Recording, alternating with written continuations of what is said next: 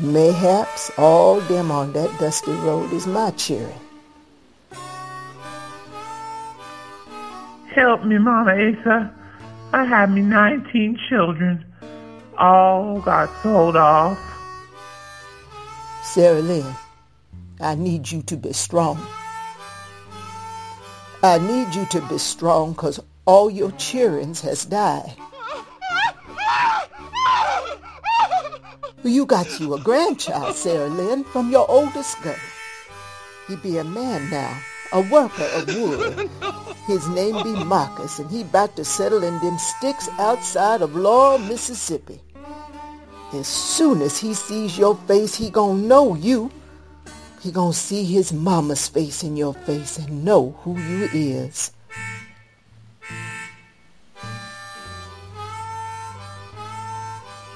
Watching out for your people. A carpenter named Marcus and his family cared for his grandmother Sarah Lynn till she drifted softly to the next world at the age of 92.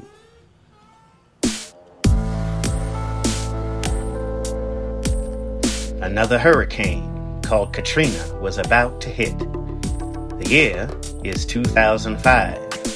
Marcus's great-granddaughter, Tulane, stares at herself in the mirror of that old safe house in Baton Rouge. I've stopped looking in the mirror because I have this scar. Everyone says they don't see it. My friends, new friends, tell me I'm fine. There's nothing there. But I have this scar. I see this mark on my being. They say catastrophe is to make you realize how courageous you are or show you how ruthless you can be. I have this cut in my spirit.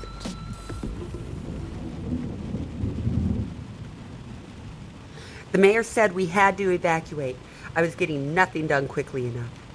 My mama and papa called saying they were on the road and I should hurry up, but also said they couldn't get a hold of Toussaint, my little brother.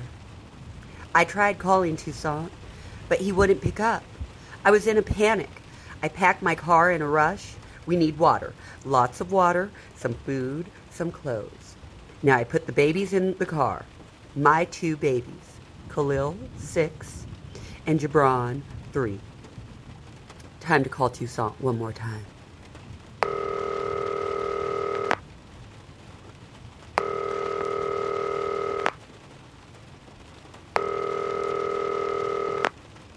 You've reached Toussaint. Please leave a message after the beep. Have a good day. Damn, no answer. I threw in all the memories my car could hold, and I got in the car. Toussaint suddenly was standing in front of the car, smiling. Laughing, Khalil said, "There's Uncle Toussaint." There was no room, I thought. But I said, "Toussaint, get in the car." No. I gotta go to work. Toussaint, there's a hurricane coming. There's no one at work. I'll be late. I gotta go. Love you guys. Remember when we were kids? The bus stop is on a different corner, remember? That's what I would say when I needed him to break his routine. The bus stop is on a different corner? Khalil, honey, sit on your Uncle Toussaint's lap. Khalil said, "Okay, Mama." When Toussaint Robert Dupree was born, he was the most beautiful baby.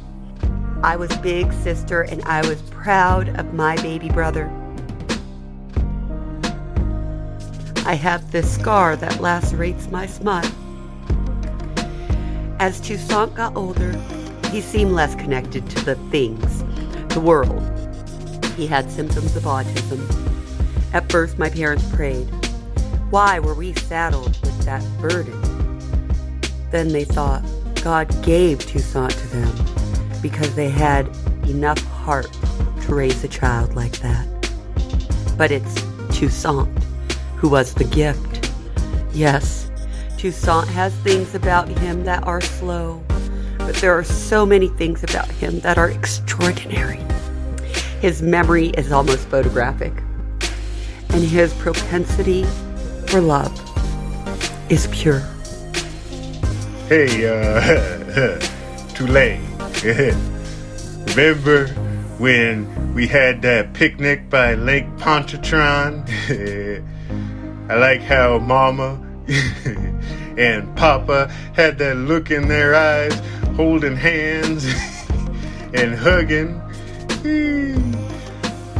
Then, remember, then they started playing around, and remember they fell in the mud. Yeah, the look on Papa's face. That was funny. Hey, how he look, Tulane? Tulane makes the face. Then, remember, we jumped in the mud too? Yeah, that was fun. Yeah, that was a good time. He sees the simple joy in the world that most of us stop celebrating, like the sound of the rain dancing on the sidewalk. And that is how he says it. The rain dancing on the sidewalk. Toussaint's pure love and joy of the world were contagious, and that's his gift. My baby brother found a way to get through the world. Routines. To get through, he needs routines to help him deal with the world. If he worked at a place, once it was made part of his routine, he was never late and would never miss a day, regardless of how he felt. Once he walked through the things, step by step, enough times, he'd be fine. Toussaint lives on his own, in a little apartment. He can cook, clean, and can take care of himself just fine. Everything is good for Toussaint, except when his routines are broken. Toussaint doesn't adjust to the change, and he goes through the routine even if it no longer makes sense.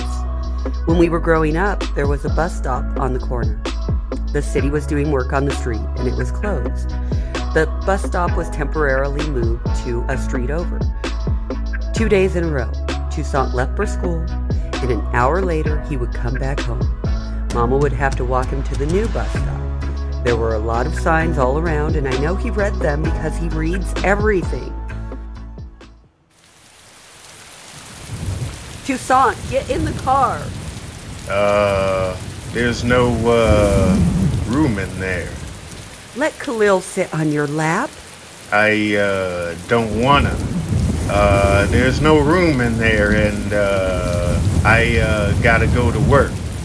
There ain't no work, Toussaint. There's a hurricane coming. No, I gotta go to work. Toussaint. Tulane chases Toussaint around the car. The hurricane is coming.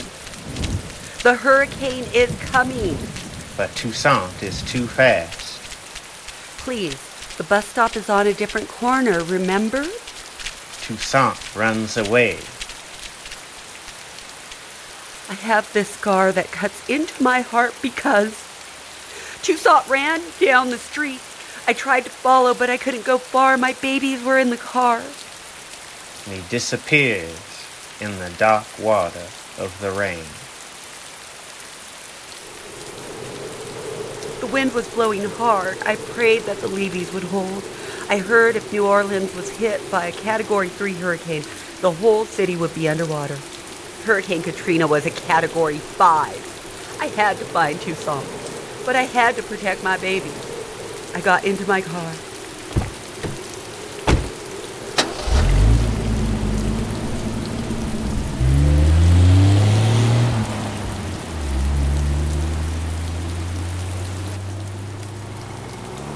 The roads were obscured by the pouring rain, or maybe the tears streaming down my face. I was scared. I hate driving in bad weather, let alone a hurricane. had to find Toussaint, but the storm was getting worse. In my mind's eye, I pictured things, images whirling in my head. Lake Pontchartrain bubbling over like a cauldron of rotten gumbo pouring over the city, and Toussaint just watching it, swallowing him up. I had to find him. I looked in the rearview mirror. I adjusted it to see my babies. Jabram was asleep and Khalil was nearly asleep, but she saw me looking at her and smiled at me. My children trusted me completely, and that made my head swim. They had way more faith in me than I did. The gift of being a child. I moved the mirror too far and saw myself in the mirror. Then I noticed how the light played through the window to put a water scar across my face. Up the empty street, I saw Toussaint running across the street. The sound of my heart pounded in my chest as I sped up the tempest cutting across the street. I stopped and rolled down the window. Toussaint! Ma'am, could I please get a ride out of the city? Tulane drives off. Ma'am! Ma'am! Ma'am! Ma'am! It wasn't Toussaint. I drove away with the man's pleading ringing in my ears. I looked in the mirror again and the water scar was deeper. I turned my car.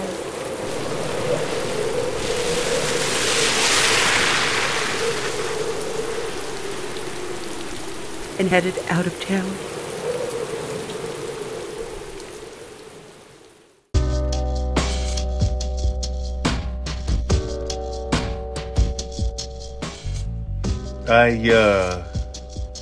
I've always been part of the invisible people, the ones that see the world so differently. Others, other people, they're little afraid of us, so they discount us. They discount me. I guess people like me, like the dark alley you're scared to go down, 'cause you don't know what's in there. I know I'm different, slower in some instance, but way faster than other ways. But in this world, people seem to see you as your weaknesses. I was slow to understand the hurricane, but quick, 'cause I know the shortcuts out of town on foot. I've seen a lot of folks become part of the invisible people. I hope they didn't catch it from me.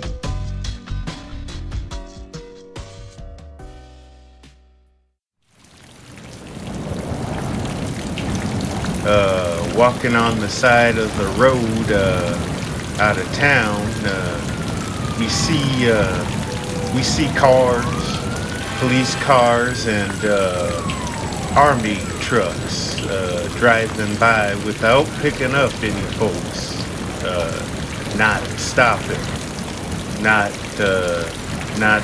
slowing down, not seeing. There are folks, sick folks and kids, all needing help, but now we're all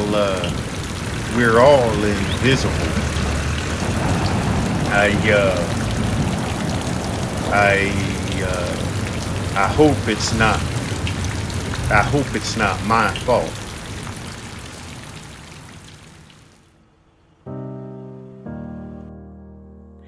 Halfway to Baton Rouge, I stopped the car. Now that I'm here and my children are safe, I watch the news about what Katrina did to my city, my family, to my little brother.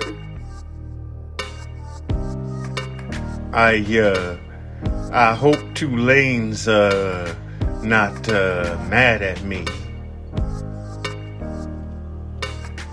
I see the scar that stains my soul. I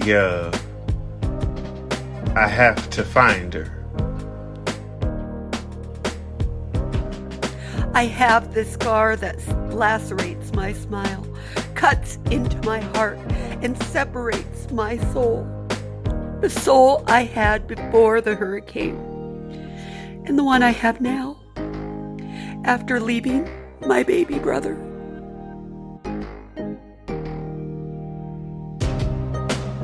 Tulane stares at her reflection in the mirror, lost in her feelings of regret.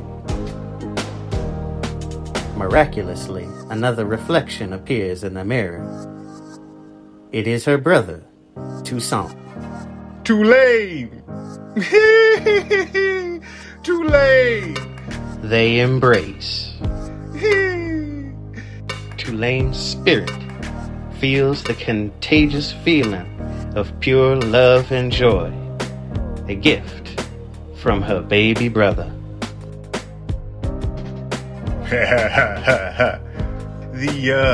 The bus stop. Remember, the bus stop is on a different corner?